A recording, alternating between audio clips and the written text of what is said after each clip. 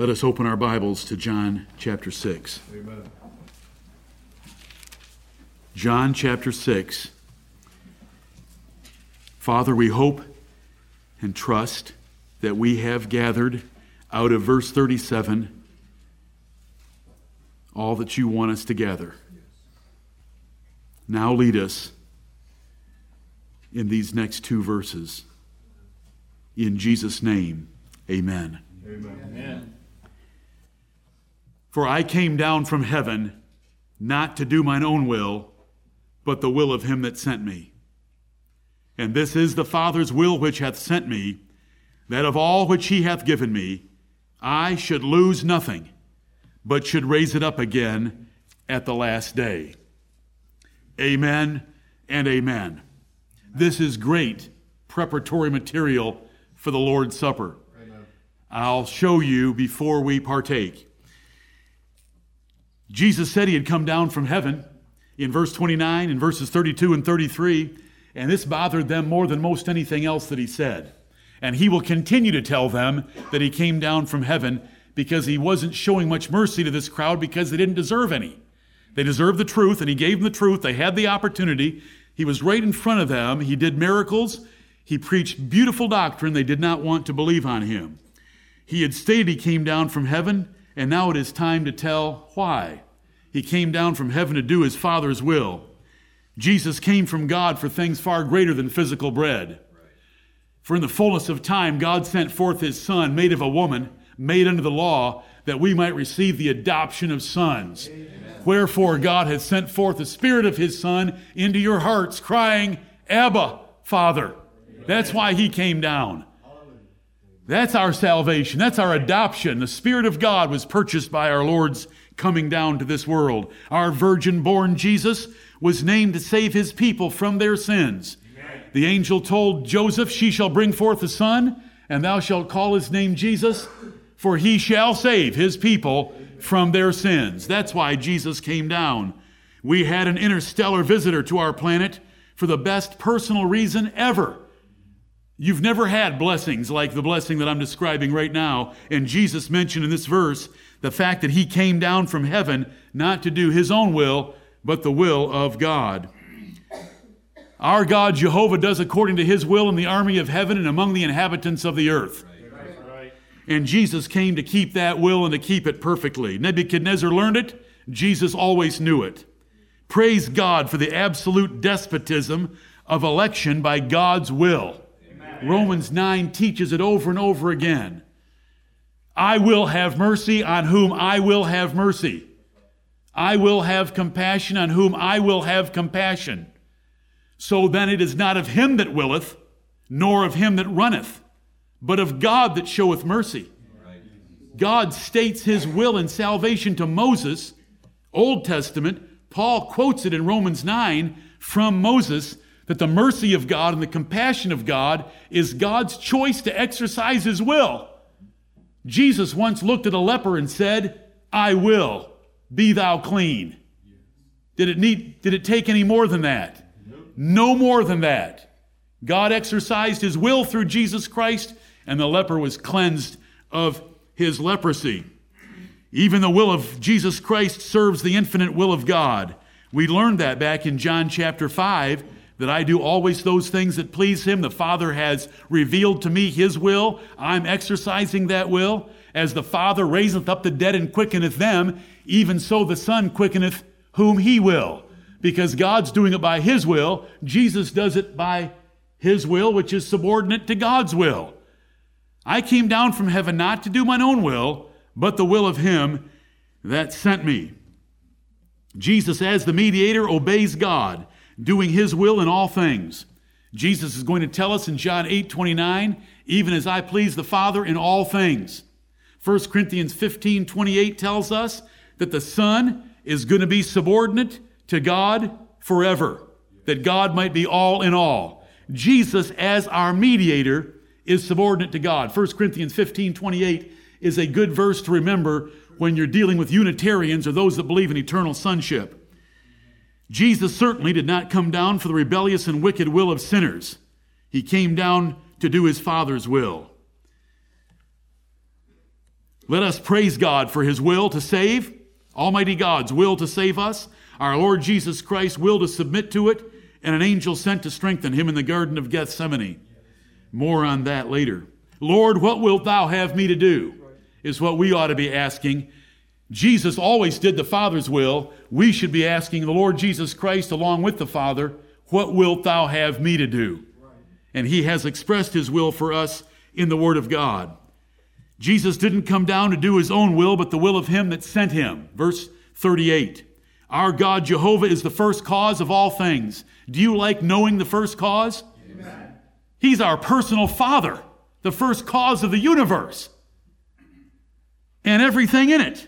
Our God Jehovah is the first cause of all things for himself. The Lord hath made all things for himself. Yea, in case you might be wondering, does it even extend to wicked events and wicked men? Yea, even the wicked for the day of evil. Amen. Revelation 4:11, thou art worthy to receive glory and honor and power, for thou hast created all things, and for thy pleasure they are and were created. That's what the Bible teaches about our God. And Jesus came down to do his will. For I came down from heaven not to do mine own will, but the will of him that sent me. The will of Almighty God is the basis and source of all that occurs in our salvation. Right. His will rules our lives and smallest decisions to nations. Revelation chapter 17 and 17 tells us that the European Union would submit themselves because God put it in their hearts to fulfill his will about submitting their nations and kingdoms to the popes of Rome, which they did for the Dark Ages.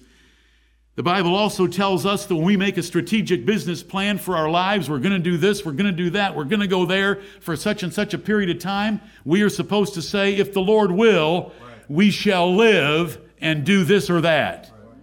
I once had an esteemed person outside this congregation that many of you older members know write and ask me scornfully about this doctrine that we believe. Does that mean that God's already determined whether I'm going to brush my teeth tonight or not? Absolutely. Right. If the Lord will, we shall live and do this or that. Right. What is in this or that? Everything. What is not in this or that? Nothing. Does it include brushing your teeth? Yes. You say, well, that would violate my free will. Go home and do whatever if you don't want to brush your teeth tonight, as long as you're old enough and you're not disobeying your parents. God's already made that choice before the foundation of the world. You're just working your folly out in time. I love such a God. Amen. I came down from heaven not to do mine own will, but the will of him that sent me. There is something behind our salvation. There's something behind our Savior. There's something behind our election, justification, regeneration, conversion, and glorification. There's something behind the Lord's table. It is the omnipotent, almighty, sovereign, dominion will of God, Amen. Jehovah. Amen. Item number 4. Did you see God of Sabaoth? Yes. I knew you would. Does everybody in here know what Sabaoth means? We just sang it in that song, God of Sabaoth. God of Sabbath? That Jesus is the Lord of the Sabbath? Is he the Lord of the Sabbath? Yes. Is that word saying that? No. Lord of Sabaoth. Lord of hosts. And in that particular place, God of hosts. God of Sabaoth. Okay, that was number 4. They do come to me just at the wrong time. I rejoiced in that little expression. Because when Jacob came back from Padan Aram, the angels of God met him. He had seen the angels when he left on the ladder, and when he came back, they met him to encourage him. Are the angels any less real for us? They're more real for us. Right. They report to my brother. Right. Do you know my brother? Yeah. They report to him. Amen. We're joint heirs with him. Right. We've been promoted above them. We're the sons of God. They're the servants of the sons. Sorry, that's not here, but Lord, thank you for your angels. Amen. I came down from heaven not to do mine own will, but the will of him that sent me. And this is the Father's will which hath sent me. And this is the Father's will which hath sent me. And this is the Father's will which hath sent me? Do you mean that on this printed page we are about to have disclosed to us the will of God? That's right. The secret will of God? Yes. The secret will of God is about to be revealed to us. You have got to be kidding me. In the printed page, we're about to know the mind of Jehovah, the God of Sabaoth. This is the Father's will which hath sent me, that every one he elected, I am to guarantee their eternal redemption and raise them up in the last day. Amen. All that the Father giveth, this is the Father's will which hath sent me, that of all which he hath given me, I should lose nothing, but should raise it up again at the last day. Amen.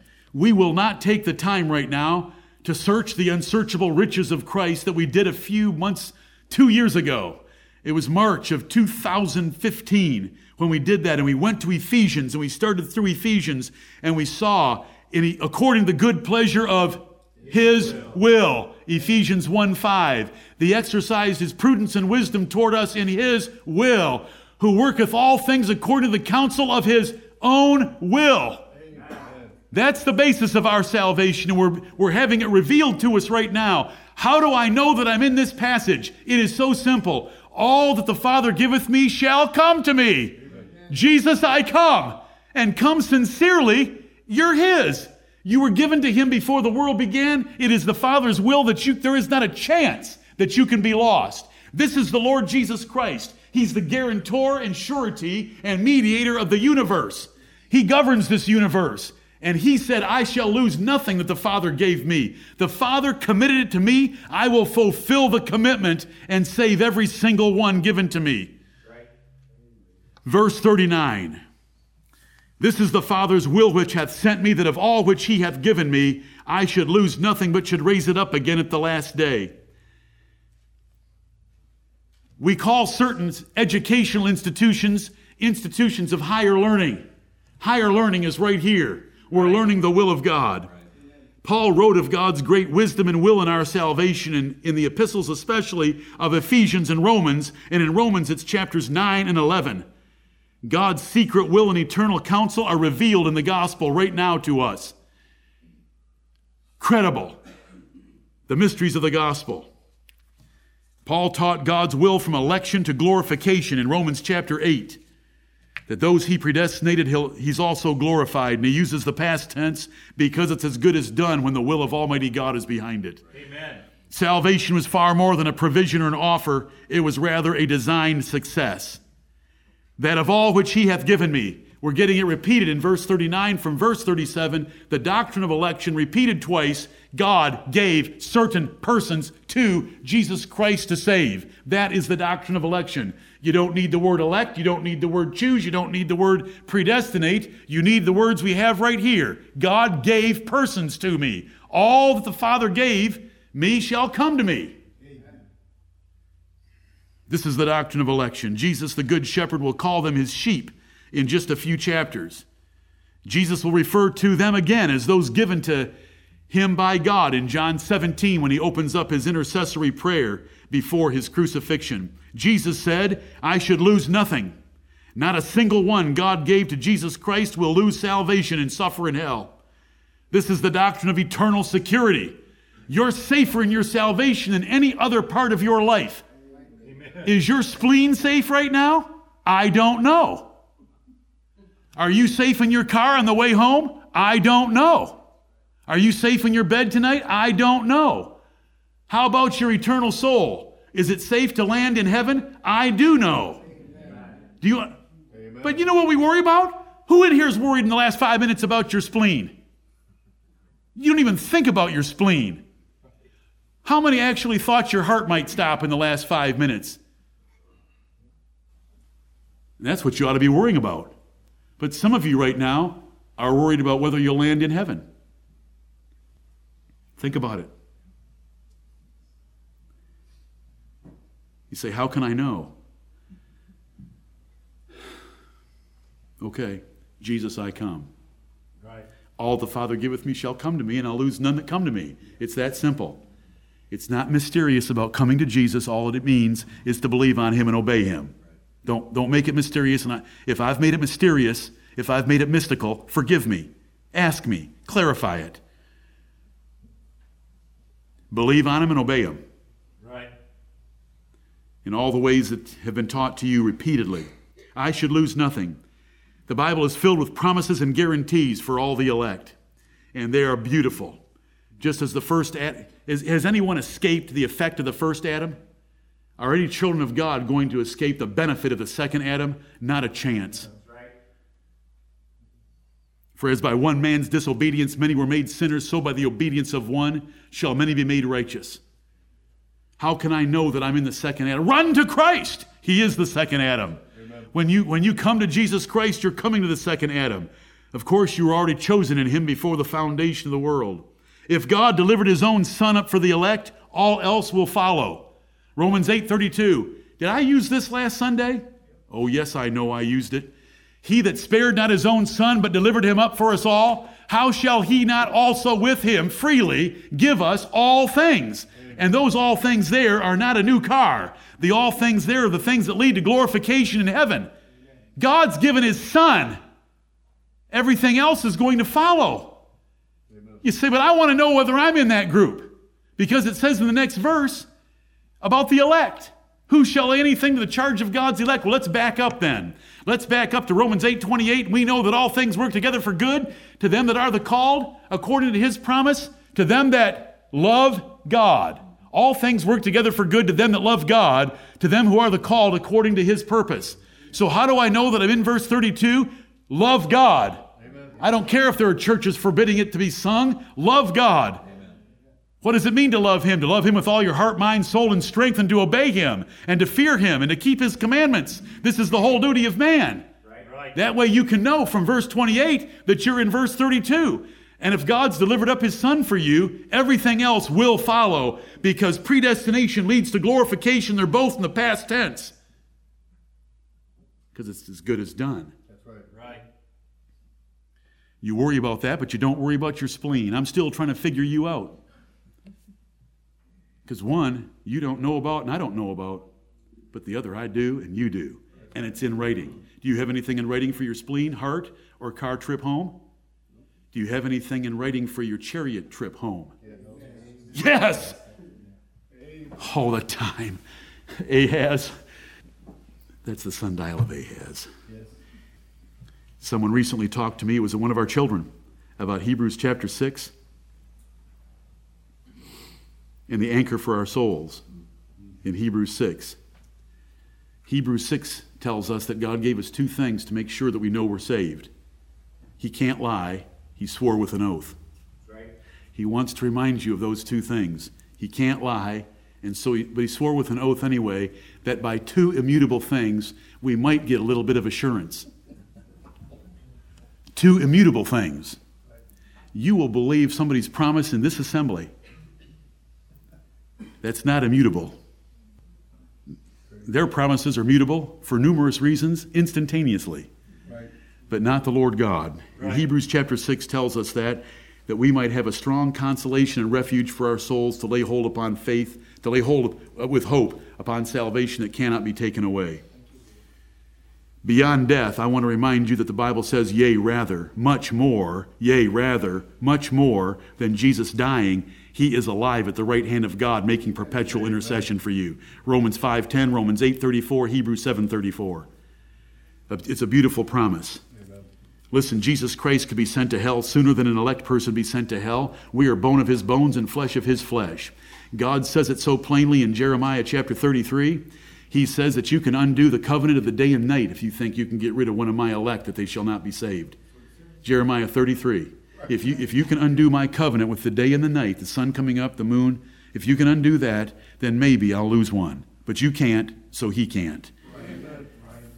Raise it up at the last day. The last day is coming. And what's he going to do on that last day? He told us in chapter 5, when he said, marvel not at this, for the hour is coming in which all that are in the grave shall hear his voice and shall come forth. They that have done good unto the resurrection of life, and they that have done evil unto the resurrection of damnation. That's what's coming at the last day. But you know what he's promising? All that the Father gave him, they're going to be raised up to the resurrection of life, and they'll be received up into heaven. How do I know that I'm in that number? Go back to John chapter 5 and read what it says. He that heareth my word and believeth on him that sent me hath everlasting life. Do you need more? He that heareth my word and believeth on him that sent me hath everlasting life. Did you in your soul, in your spirit, and in your mind, in your heart, love and appreciate singing 166 that we sang a few minutes ago of praise to the one that sent Jesus Christ? He that heareth my word and believeth on him that sent me hath everlasting life, and shall not come into condemnation, but is passed from death unto life. Believe it. You actually think that you're helping your spleen by eating vegetables. It's incredible that you would believe something like that. Little sacks of water growing out of dirt are going to help your spleen. You believe that. I just gave you something in writing. Right. He that heareth my word and believeth on him that sent me hath everlasting life. This is the Lord Jesus Christ. The gospel was first spoken by him, then backed up by the apostles. That's all that I have time for right now, because we're going to give the Lord a little bit of singing like we did last time. This is where you get to preach. This is where you get to teach. And this is where we get to tell the Lord Jesus Christ that we're thankful for, we're thankful, we want to give thanks for sending Jesus Christ for us.